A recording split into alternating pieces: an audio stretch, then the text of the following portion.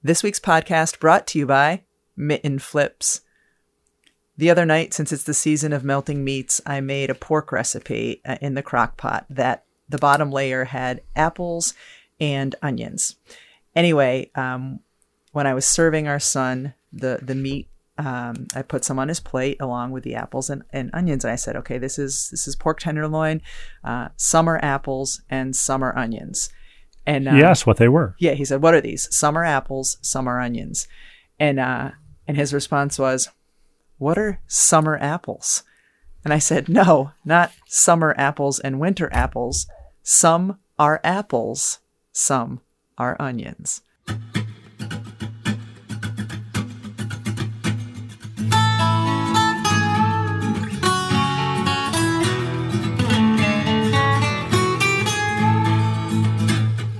Saying says no pain, no gain, and we found that to be fact. The road might twist and turn a bit, but we all arrive intact.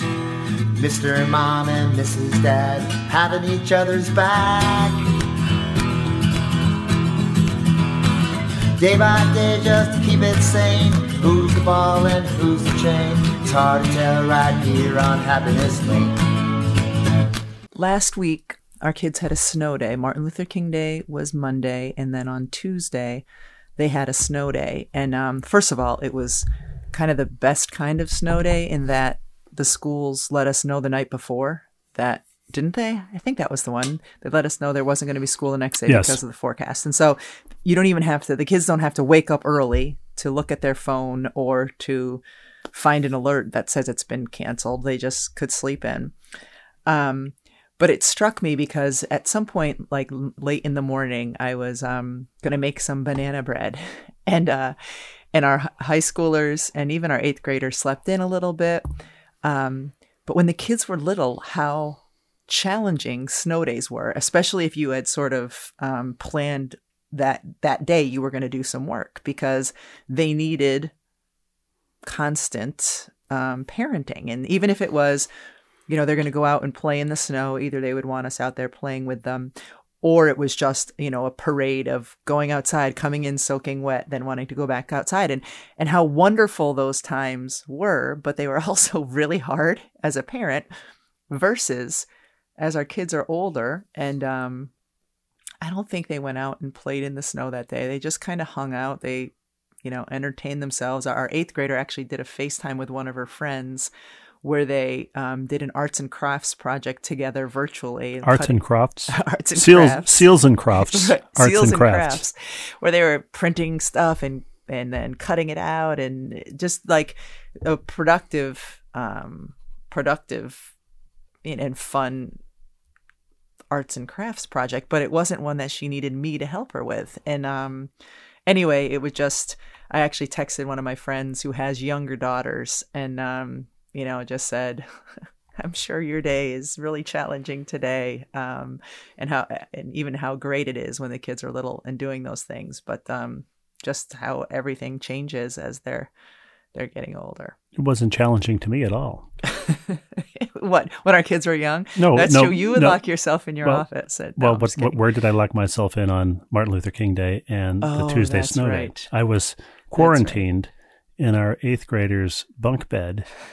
Well, she and I switched places. So she spent the week in our room, and I spent the week in her room because I wasn't feeling great, and I tested positive for COVID-19, the pandemic. Actually, now I guess it would be COVID-24, Nuns on the run, right?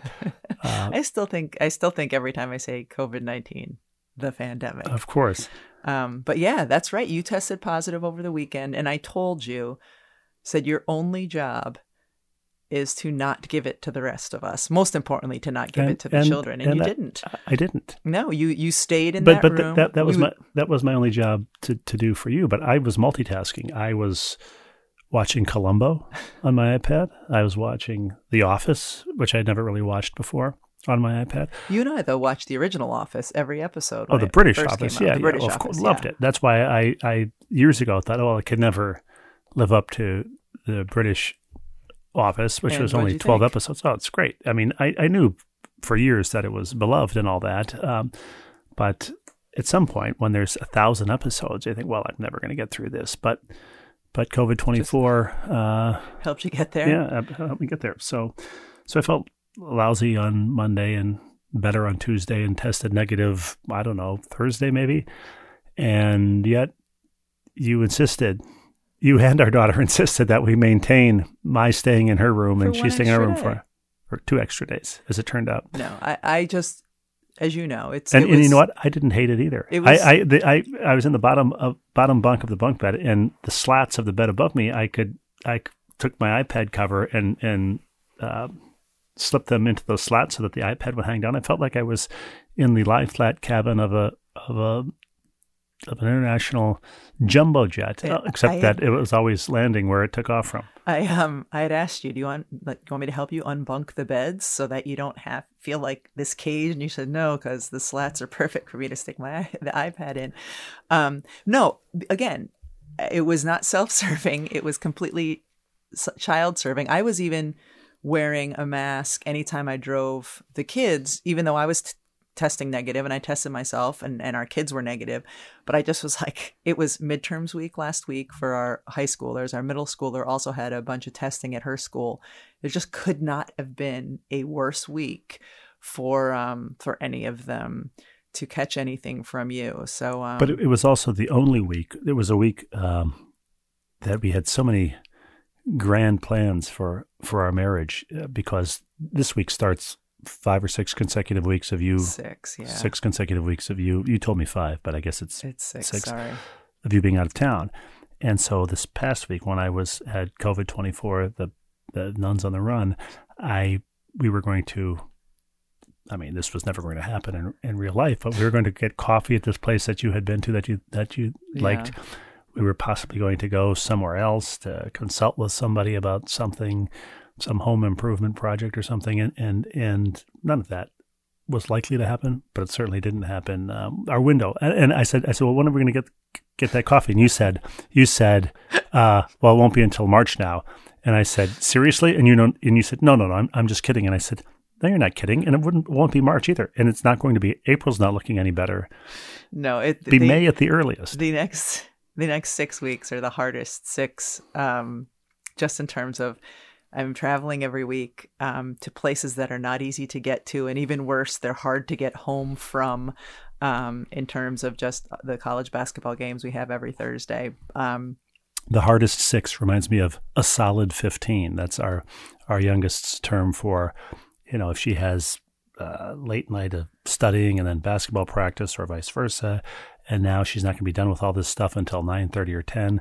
She always extracts a promise from me for, quote, a solid 15. That's 15 minutes of being done with all that stuff, being showered, pajamaed, and just 15 minutes to watch TV and not have to go to bed. So I always want the opposite of a solid 15.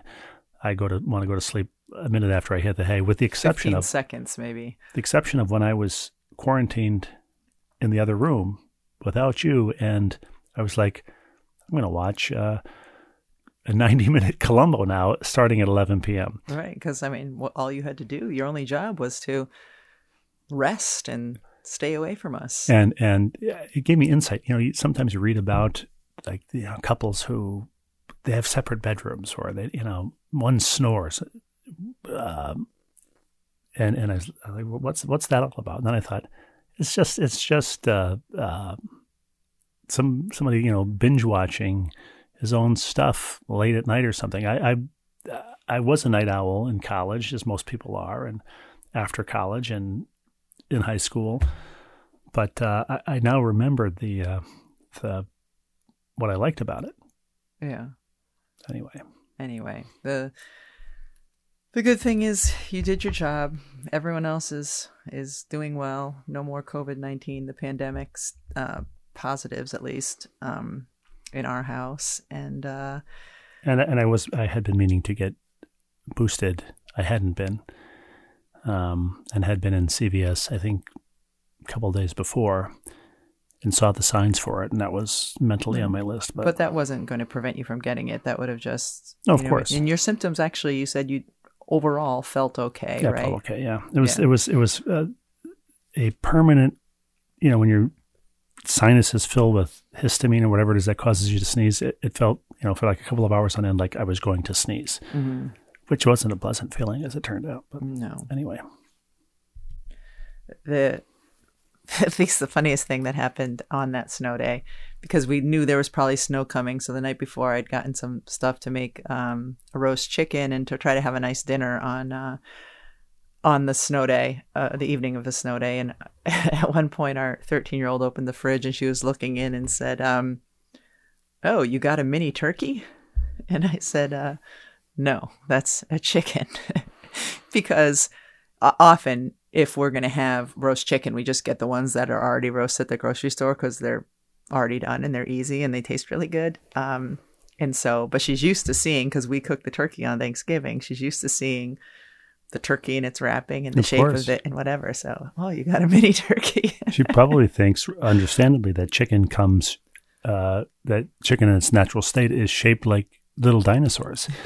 Right. The dino nuggets. Right, exactly. The day I came out of quarantine, I was hit by news of, quote, massive layoffs, as headlines have said, at Sports Illustrated, and the Washington Post reported the possible demise of the magazine, and that was then taken to be gospel. And so I was fielding a bunch of emails, texts, I think a lot of Twitter mentions, and even media requests about that, and talk about Sports Illustrated and all that. And while I honestly haven't a clue what goes on there, I have no insight whatsoever. I write 4 or 5 stories a year for the magazine, and have for I've had my first byline for SI 37 years ago. I'm 57, so it's something I've been doing more than almost anything else in my life. So obviously I have, a huge love for the magazine and all that, but it has been the experience of Tom Sawyer eavesdropping on his own eulogy, the outpouring of all of it positive, but it has been weird. So my sister says she's in Florida a couple of days ago, and somebody in the restaurant, somebody that she ran into in the restaurant who she had some acquaintance with, sent over a complimentary dessert or something, and on the back of the check had written, something nice about my writing over the years. I've had people that I haven't heard from, since grade school, contact me.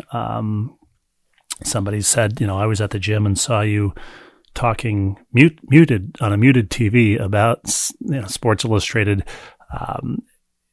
and it has had the effect of is this what people say at your funeral, kind of a thing. Mm-hmm. And so it's been an interesting experience, not having passed away or even having stopped writing for the magazine. Well, not only not having stopped writing for the magazine, I mean, you have a however many word. I've got a 2,000-word story in the pipeline that you thought was coming out in the next issue. And an outstanding expense report. Right. Even more importantly. To that, yeah. So if the next issue comes out, that presumably will be in it. But as I've said to many people, the people that I've responded to anyway, I've been to 7 continents for Sports Illustrated. I've covered everything once and most things twice. I've been to all the far-flung places. I've been to all the near-flung places. I still enjoy it. And, there's part of the joy of it is there is always something new to do. But I, of all people, can hardly claim to be shortchanged or have missed out on something in those 37 years. So don't cry for me, Argentina, whatever becomes of the magazine.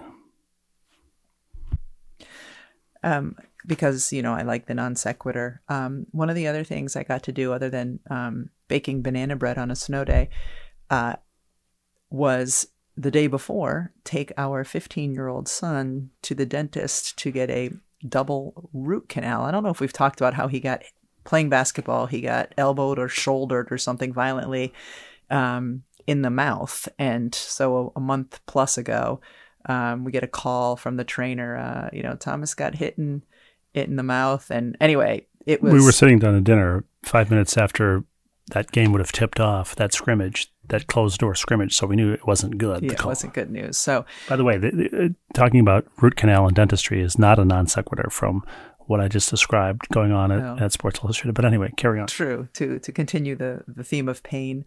So anyway, he had gotten... Initially, we took him to the dentist and then gotten some work done just to get his teeth back into their original position.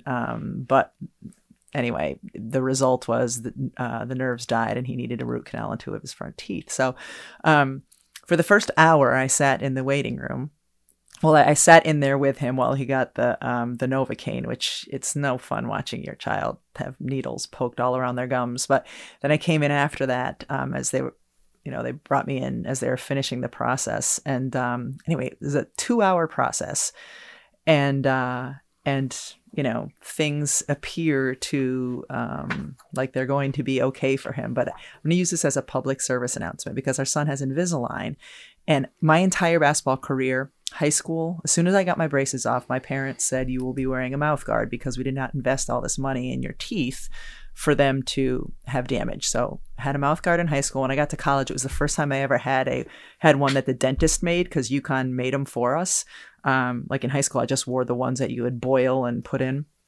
Got a nice one in college. And then my entire pro career, every practice, every game, I wore a sports mouth guard.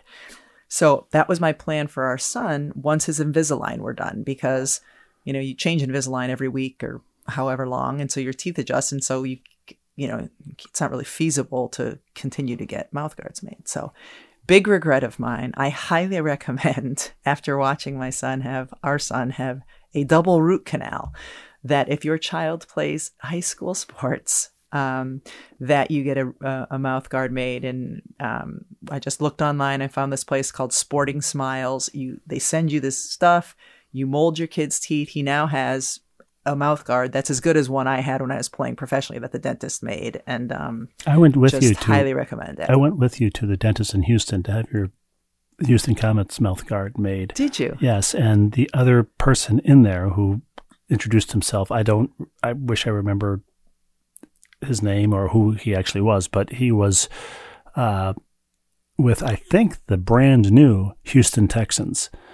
When the Houston Texans joined the NFL, started yes. There. Yeah. So it was a Houston Texans player getting his mouth guard made. Wow. I still have, because I looked in our drawer. I was looking for something in the bathroom drawer. I found the case. I have that mouth guard. Unless I have one of my mouth guards that I wore when I was playing professionally. But anyway, highly, highly, highly recommend going online, whether it's Sporting Smiles or one of the other places, spending, it's like $80 or something, and get your child a mouth guard because I would not want to have him have that happen again. Can I just say that whenever I hear the word Invisalign, which is pretty often these days, I always think of it as a contraction of invisible panty line. Do you remember those commercials do you remember what they were for? Because I'm looking at it right now on YouTube. Were they for Underalls? Underalls. I was thinking they were for like nylons. What the heck? Underalls? Are they underwear?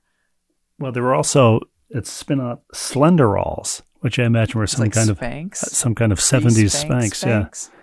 Interesting. Underalls. I just remember the commercials because I remember the TV commercials then and now are famous for creating problems that you didn't know existed and didn't need correcting. Right. But I certainly, as a 12-year-old in 1978, looking at this Underalls commercial, didn't realize or even understand what visible or invisible panty lines were or how they were corrected by these Underalls. But But anyway. And it's not a thong, right? It's is it like a Well, they would just show, thing? I mean, it was just hard to tell. Zooming in on a woman's rear tush. end, yeah, and then showing panty lines versus non-panty lines. And then I also always associate those with another 1970s thing that was in commercials for women, which was L''eggs, legs, the pantyhose that came in an egg. Isn't that what that was? Yeah. It's funny because I have recently watched Mad Men, which I hadn't watched prior to that. And there's actually an episode where one of the things they're talking about are the pantyhose that come in an egg. Yeah. Oh, really? Yeah. I think they... And I always associate the pantyhose that come in an egg with Pringles also. I don't know why. I don't know why either. I don't think anyone else does. Let's get to viewer mail, shall we? Let's get to viewer mail. Bait that hook, throw our lure, reel us in with your viewer mail.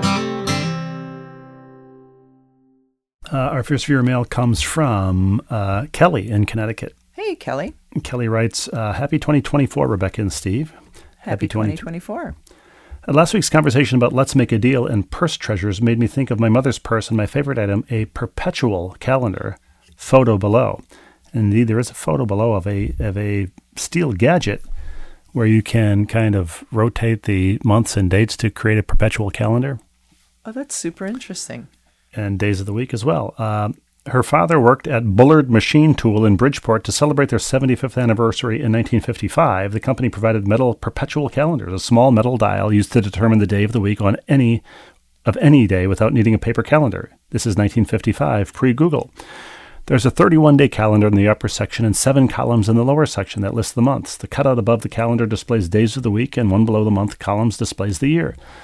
To determine the day of the week of, let's say, Metropolitan Stadium in Minneapolis' opening, April 24th, 1956, spin the dial to line up the 56 below the column that includes April. Voila, the stadium opened on a Tuesday. Cool.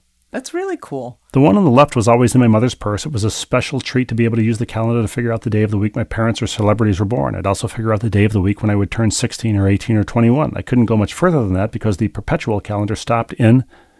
So this calendar that operated in perpetuity in 1955 stopped in 1982. It's still pretty good. I mean, it is pretty good, but it does make you feel old when time stopped 42 years ago. Thanks for bringing me back to fond childhood memories of this treasure from my mom's purse. I thought it was magic. It looks magic. What if they have them for sale? Someone must be selling one on eBay somewhere. That's a good point. Well, check it out. P.S. Rebecca lived in Watson Hall at Yukon. Is that correct? Yeah. Watson 422. I, writes Kelly, lived next door in Belden a few years earlier. Moved in the first year these two dorms went co-ed. Yeah, I think it was 422, but I was in the same dorm room my 4 years at UConn. The Watson dorm is still there.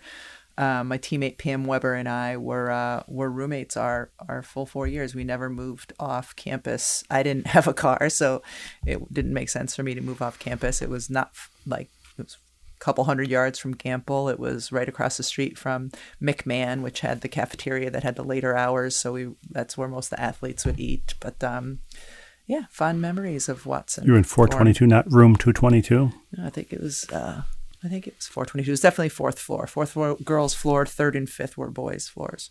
Dear Rebecca and Steve, writes Christina, our resident orthopedic surgeon.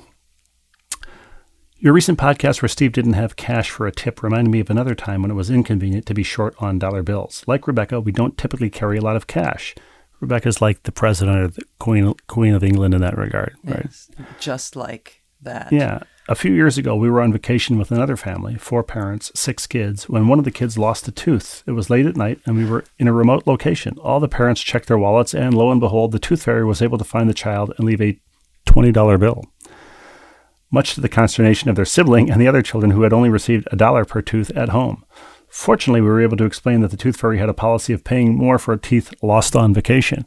I thought you were going to say they were paying for the entire mouth in advance, the tooth fairy. That would have been our tooth fairy's move.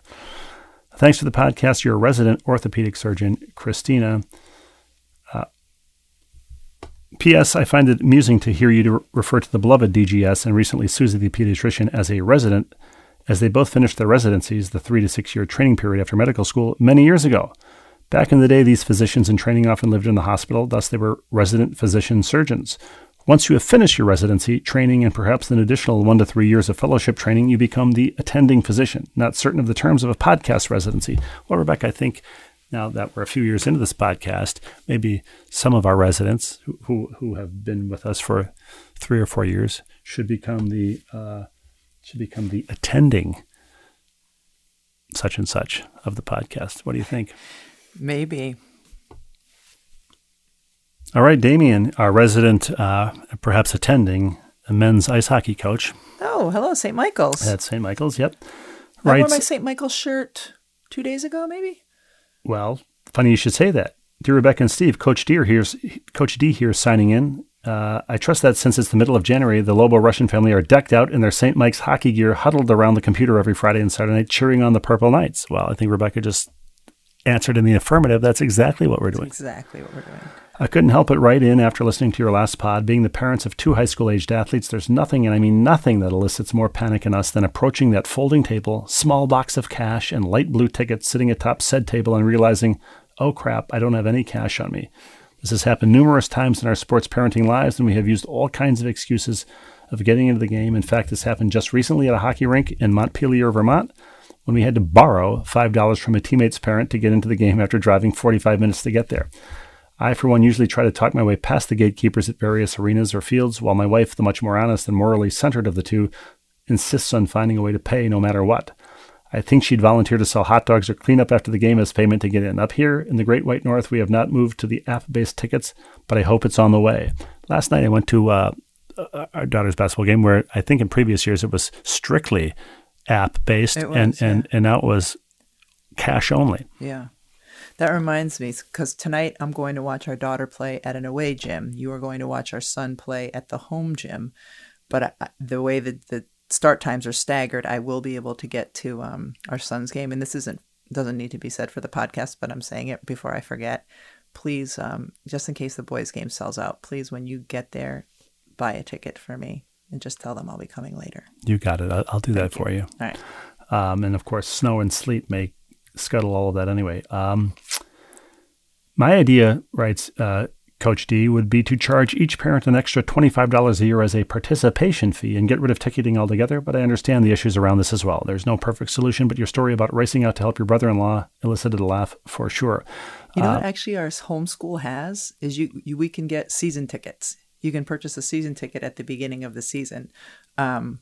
Well, obviously that's what you do, but or you can even purchase now for the rest of the games. But there's just so many times where I won't be there. It wasn't going to make sense for me. Right. I continue to appreciate and be amazed by your continued homage to the minutiae of life. Keep it up, writes Coach D. In closing, I have not had the opportunity to convey my heartfelt condolences to you and to DGS's family on his passing. I was, in fact, driving home from my son's hockey game one evening when I heard the news on the podcast. It got me to thinking about this. Imagine the immense amount of joy that DGS brought to moms and dads, grandmas and grandpas, brothers and sisters, aunts and uncles, and future best friends. I am also quite sure that with his knowledge and expertise in his field, DGS most likely saved a number of lives in his time as well, both moms and newborns alike. Anyway, just another way to remember and think about a man who surely gave more than he took in his lifetime.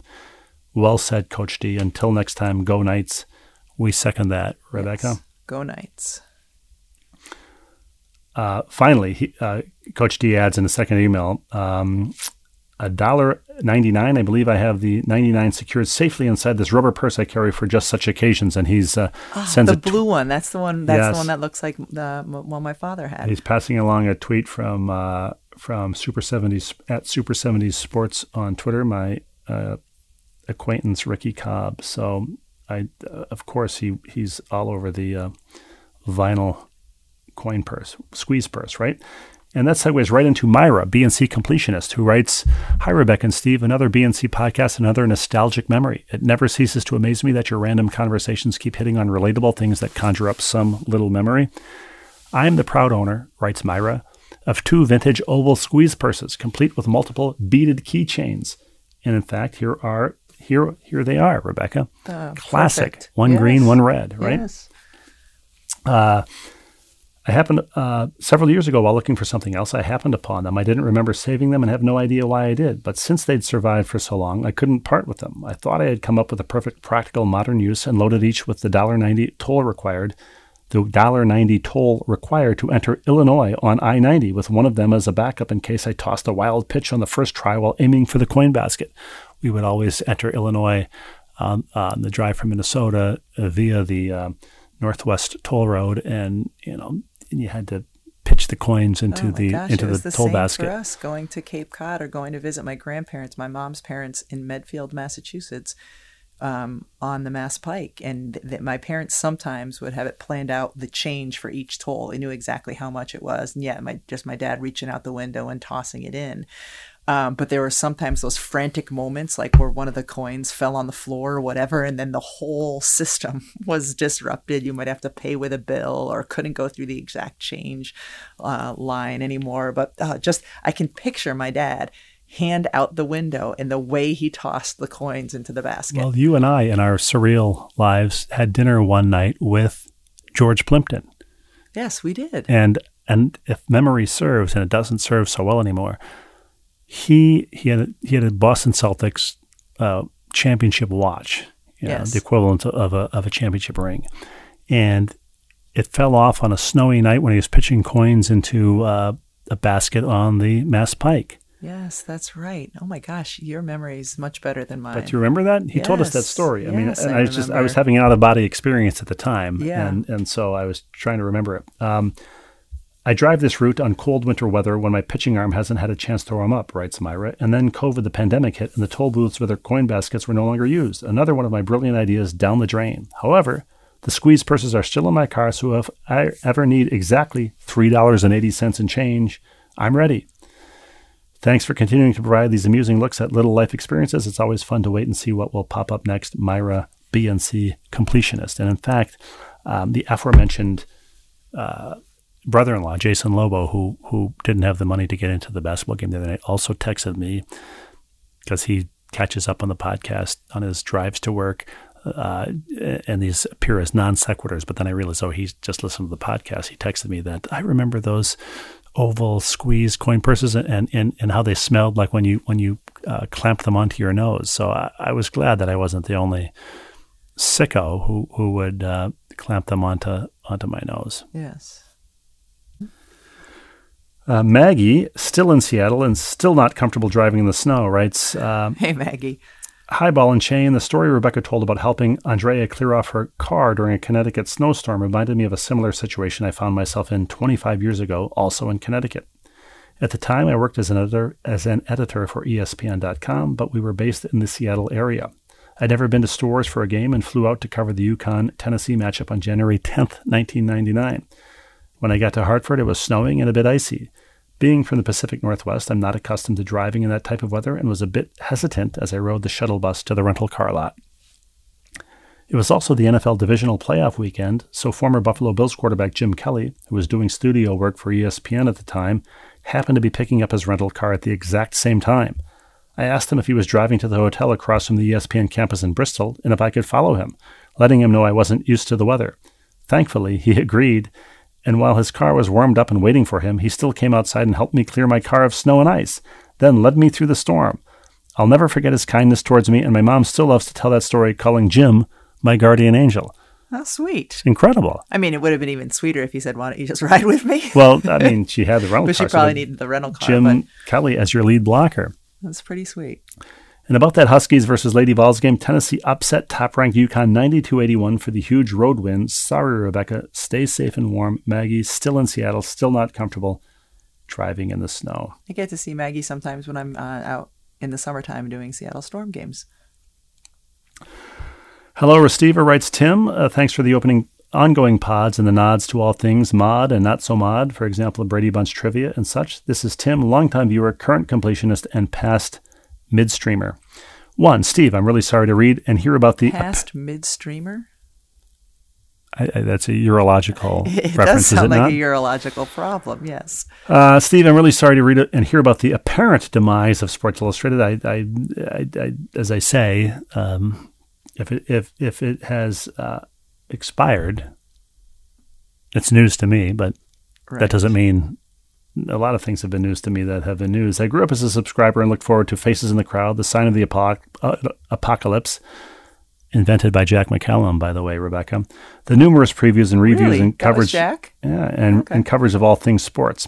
Your contributions, as well as the many talented columnists and photographers on the SI staff over the years, will be sorely missed.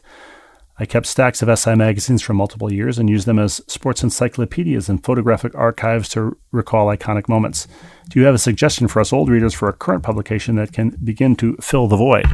Well, impossible, first of all. Yeah, and when SI was a weekly, publishing 51 issues a year, there were probably 150 pages in those magazines, in a weekly magazine. Obviously, a lot of them were ads, but you could find a story on not just the news of last week, but 2,000 words on whatever the big baseball series of the previous weekend had been, but also just Franz Lids on writing about Jeopardy or something. Some delightful surprises in there as well. Last night when I was working in studio for women's college basketball, someone who works at ESPN, who I don't see all that frequently, but he came down and he was talking about SI, and he said, were you ever in Faces in the Crowd? Because you mentioned Signs of the Apocalypse. And I can remember when I was in high school, that's the first place, because my dad would get Sports Illustrated. That's the first place I would turn every week wondering, are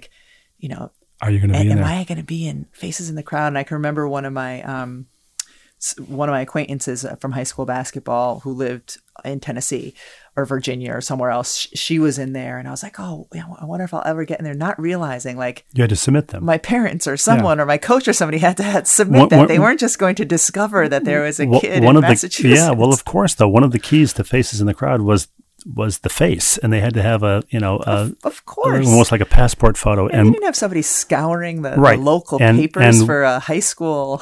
But of course, that's what I thought as a kid as well. And when I started out the first several weeks at the magazine as a fact checker on a 3-month, job, you would fact check the Faces in the Crowd, and so you would get this file with the mugshot and the whatever information people had sent in, usually a high schooler or a parent, or sometimes it was just a guy sent, this is a kid in our town, and here's a clip from the paper. And then you would get on the phone with that kid or the parent or the coach and verify the information. Somebody had written a little thumbnail, to fit the space of the Faces in the Crowd. But I mean, and I just remember that first month or so, the summer of 1988, Amy Nutt, who I shared a little cubicle office with for a couple of those months, on the phone, fact-checking Raghib and Quadri Ismail, twin brothers. Oh, yeah. Rocket Ismail, of course. And these just a bunch of names that went on to college or professional stardom, but who were Faces in the Crowd during that summer of fact-checking. And it's Sports Illustrated wrote an article, Rick Tellender in Sports Illustrated wrote an article on me my senior year at UConn. He came and he went to classes with me. He hung out. Anyway, you mentioning fact-checking made me think of that, because I remember having a call, not from Rick, but from someone else. And is this accurate? Is this accurate? Did you say this? Boom. It was a lengthy, it was how I kind of got an idea of what the article was going to be about, was all the things they asked me. And I just remember at the time being fascinated by, wow, because newspapers obviously didn't do that. They couldn't, at how diligent Sports Illustrated was in terms of getting the story right and getting the facts right. Well, we still do it. And I did it for 2 years. B, Rebecca, I've been following NCAA women's basketball more closely this year due to an interest in the Indiana program and freshman Lene Beaumont. Am I pronouncing that correctly, Rebecca? One of my coworkers is her dad. Oh, looks like cool. IU is strong-ish, but has been trounced a couple of times by Stanford and then by Iowa on national TV. Any thoughts on why the Hoosiers aren't as competitive with the top-tier teams this year? I think you're probably immersed in whatever game you're doing Thursday, but Rebecca, I'll hang up and listen. Yeah, Indiana is an interesting team because they lost Grace Berger to the WNBA. She was a fifth-year senior a year ago and such an important leader for them, but have returned experience, including Mackenzie Holmes. It's funny because, sometimes it doesn't matter the level of basketball. I was just talking to my 8th grade team about this the other day. Like, we got great shots. Sometimes they just don't go in. And in Indiana's 2 big losses. One was against Stanford, who is a really, really good team who's capable of scoring a lot of points, and against Iowa, one of the top scoring teams in the country. Indiana simply was not able to make shots, in particular from the 3-point line, and it's such an important piece of what anyone does, but especially for them. And they just were not great on those nights, making shots from the perimeter, and defensively, both teams did a good job of making Mackenzie Holmes a little less efficient on the interior than she typically is. But the Big Ten is a great conference. The Pac-12 is a great conference. So certainly no shame in either of those losses. But yeah, not only do you need to get good shots, but you need to make them at a pretty good clip to beat teams who can score as well as both Iowa and Stanford can. So Tim's email was 3-pronged. 1, B, and now Roman numeral 3. All right. Roman numeral 3 is Denny really Denny with one N? Because then it's really deny. And us old-time viewers remember that Denny went to the left coast to write the All-American best-selling screenplay or something. What's the update on that? Will Denny ever be in basement again? Take care and keep smiling. Thanks for all the good, clean fun, Tim. Well, funny you should say that, Tim, because I had a long conversation yesterday with Denny. Don't give any spoilers. I'm not giving any spoilers. Okay. But the upshot of it was he hasn't been in basement in, it could be years now, Rebecca. It's been way too long. And yes. He has plenty of news to share. So we have to get him in basement at the earliest opportunity. And I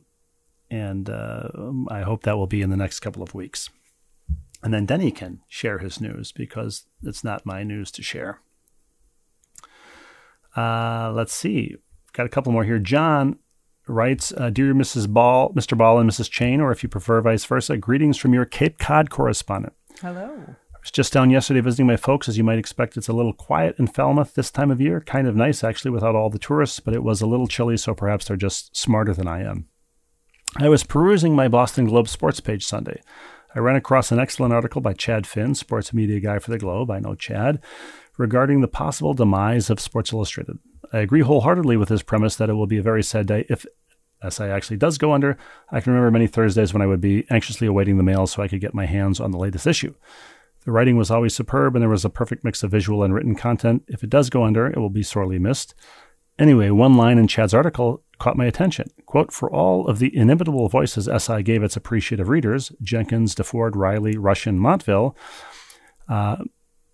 and John writes, now I know that when someone puts together their Mount Rushmore for some particular category, it's usually four names, but I have to say that's a pretty good murderer's row of writers, and I was happy to see Steve was included in it, and rightly so. Well, thank you, John, and thank you, Chad Finn and the Globe. Like I said, Sports Illustrated has always had a wonderful cadre of writers, and I would put those 5 up against any list anywhere. Much appreciated, John. Thank you. As an aside to your viewers, listeners, if you Google articles by Steve Rush, Sports Illustrated, you'll get a treasure trove, writes John, of content to enjoy. A few other random thoughts regarding relatively recent episodes. Like the entire ball and chain community, writes John, I was saddened by the news of Dr. Siegel's passing. He was such an integral part of the weekly repartee and will be missed. I think Dr. Siegel, Rebecca, would also appreciate the French repartee. Yes. I have enjoyed hearing various family members check in and love how that is keeping his legacy alive. Regarding your discussion about Rebecca running into walking past Wanda Sykes, I enjoyed the back and forth about the story Steve made up about Rebecca's anxiously asking for an autograph. It reminded me of my dad, who's always believed that there isn't a story that can't be made a little better with some or often a lot of embellishment. Rebecca, your comment about it, quote, not being real reminded me of Harry and Dumbledore in King's Cross Station at the end of the Harry Potter Chronicles. Harry asked Dumbledore, and I'm paraphrasing, Professor, is this all in my head, or is it real? And Dumbledore replied, of course it's all in your head, Harry, but why does that mean it isn't real? Such a wonderful thought from Dumbledore and great comment on using one's imagination. John recently watched a Morgan Freeman movie called The Magic of Belle Isle. Morgan played a disgruntled old writer who gets pulled out of his shell by a young neighbor girl. He expresses a similar sentiment to Dumbledore. It's a real nice watch. I should watch that, Rebecca, as a disgruntled old writer. Yes, you should. Being pulled out of his shell by a younger woman. Yes, there you go. Or being driven deeper into his shell. Your discussion of cold cross-country runs brought me back to my freshman year in high school. I was a skinny cross-country runner who just enjoyed running. About halfway through the season, in mid-October, we had a crisp fall day to run our race in. Per usual, we walked the course before the race and then all gathered around the starting line. I standing there kind of chilly in my sweats when the starter announced 5 minutes to the start. All around me, guys started pulling off their sweats, and I'm thinking to myself, what the heck? It's freezing out here. Are you guys crazy? Fortunately, I kept my thoughts to myself and followed suit. The race started, and after a cold half mile or so, I warmed up nicely and found I was just fine. In a nice touch, at the end of the race, instead of the usual popsicle sticks, each runner was given a styrofoam cup with their place written on the bottom. Yeah, I know, we were pretty high-tech back then. And we could redeem the cup at the scorer's station for a nice hot cup of bouillon. Bouillon, huh? This was like this was run in a like a pirate's salt. I wonder if it was chicken or beef. Yeah, I mean, perhaps they had both at the big races. Get to choose. Anyway, I was a dedicated runner for another 40 years or so after that until my knees gave out, and I always loved running year-round in any kind of weather. Over the years, I tended to dress more appropriately, but nothing beat a run on a cool, crisp autumn day in New England. I think your dad would second that, Rebecca. Steve and Rebecca, please keep up the great work at BNC. I'm afraid I can't take credit for being a completionist, but I am a longtime listener, and I think I can safely be considered to be a loyalist. John, I like that, a loyalist. It sounds kind of... would he be a resident loyalist, or would he be a... paramilitary loyalist? I don't know. No. He would be a practicing, is it? No, I've already forgotten. What is after resident? You're a what? Practitioner? No. I don't know. You didn't write it down? He would be a resident practitioner. I can believe we have both forgotten it. Well, finally, obviously DGS has the cleanup spot. There are people in their car yelling, or wherever they listen to the podcast, yelling what it of course be. They are, and good for them. Thank you. Yeah. Dr. Siegel has the cleanup spot in perpetuity. And when I say in perpetuity, I mean in actual perpetuity and not the 1982 perpetuity of the perpetual calendar. Right. But in the in our final, what would you call this, Rebecca? In honor of Dr. Siegel. Yes, a sheaf of viewer mail? Sheaf. I don't know. How many pages is it? 6. Oh. Well, it's not. It's 6 separate viewers' mail. Right. From the same correspondent, from Susie, our resident, but whatever, beyond resident, is pediatrician. Right. Good. We can remind people Susie is like watching or listening. She's listening. Binge listening. Binge listening. Yes. Much as I did during COVID-24, the pandemic. No, COVID-24, what did you call Nuns it? on the Run. Thank you. That's right. So as thoughts strike her, she sends us a viewer mail. So I've compiled these viewers' mail from Susie. They're all wonderful. Read them, and I will hit highlights from each of the because I can't read the entirety of all 6 of them. I have read all of them to myself and love them and appreciate them. But on the air, I'll read consolidated the sheaf into one mail. No? One sheaf. Reduce the sheaf to one mail. The sheaves to one sheaf. Still binging to catch up, writes Susie the pediatrician. Episode 178, when Steve was waiting 4+ hours for AAA. I remember that all too well. And he and the teens flipped each other off. I was a long-term runner. What? You forgot? I know. I was a long-term runner before brain tumor. You may recall Susie's previous emails. If a car came close to us when we ran in the winter, we would do a mitten flip. However, when the weather got warmer, we termed this the mittenless mitten flip. I like that. Episode 179, Hannah mentioned the benefit of Connecticut College was that it wasn't UConn. I went to the University of Pennsylvania, and we had T-shirts that said, not Penn State. Looking forward to more episodes and still hoping for some swag. I didn't send swag. I will do that this week, Susie. Okay? If you've listened to enough episodes, Susie, you know he won't be sending him this week, but he will have all the good intentions to do that. I'm going to do that. Susie, in another email, writes, first, my dimensions. Remember Myra the librarian was talking about issues of being short. First, my dimensions. I forgot what people used to send in their dimensions. Right, you guessed from Susie's email, her Susie's dimensions. Susie's a runner. Susie's a pediatrician. Yeah. I'm going to say Susie. Like speaking eye to eye to her patients. I'm going to say Susie's in the world of 5'7". I'm about 5 feet nothing tall. I'm going to say positive wingspan. With, I assume, a similar wingspan and a petite build. Not only that, I have an incredibly small head.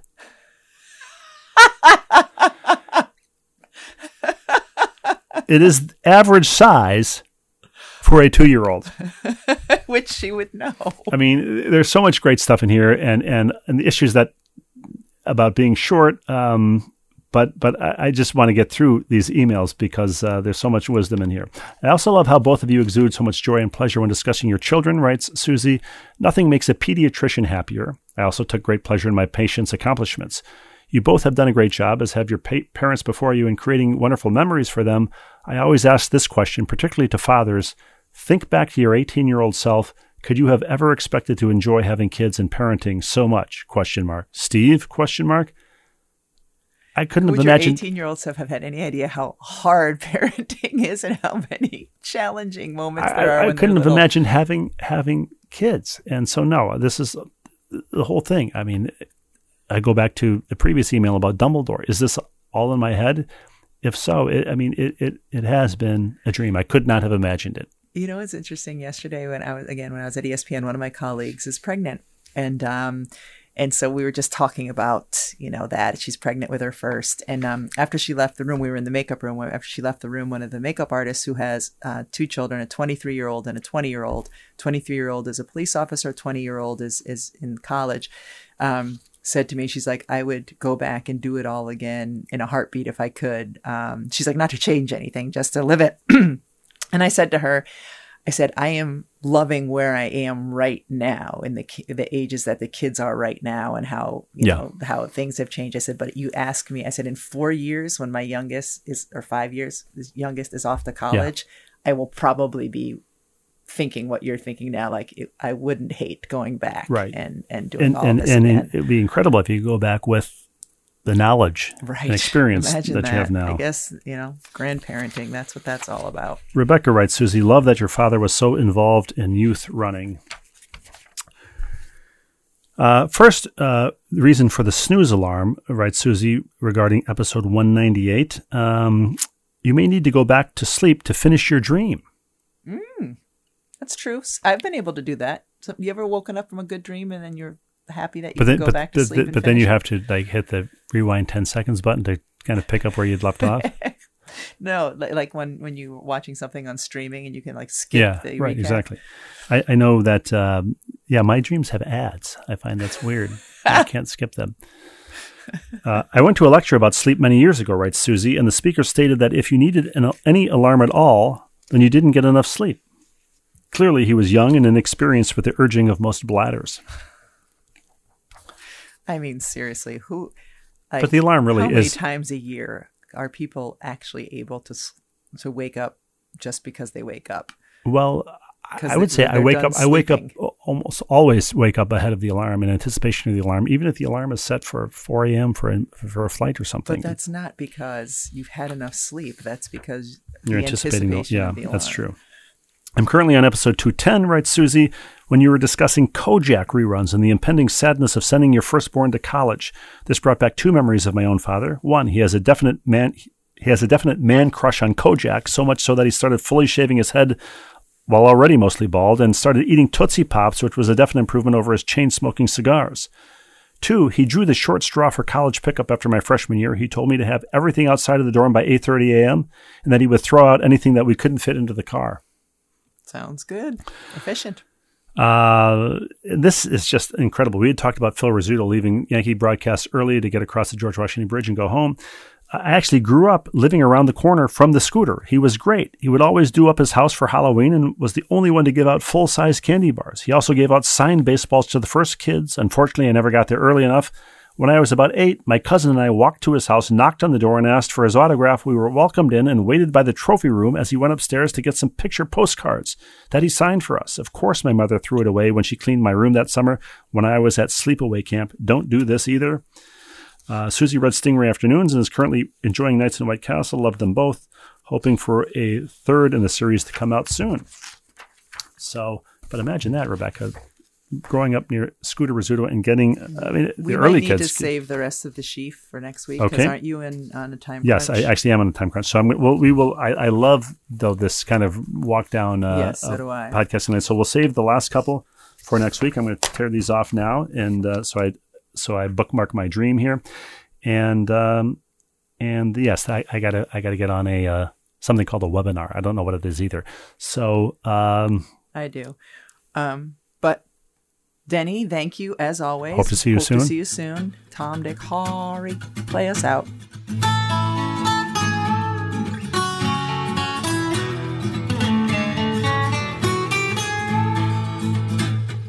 Saying says no pain, no gain, and we found that to be fact. The road might twist and turn a bit, but we all arrive intact.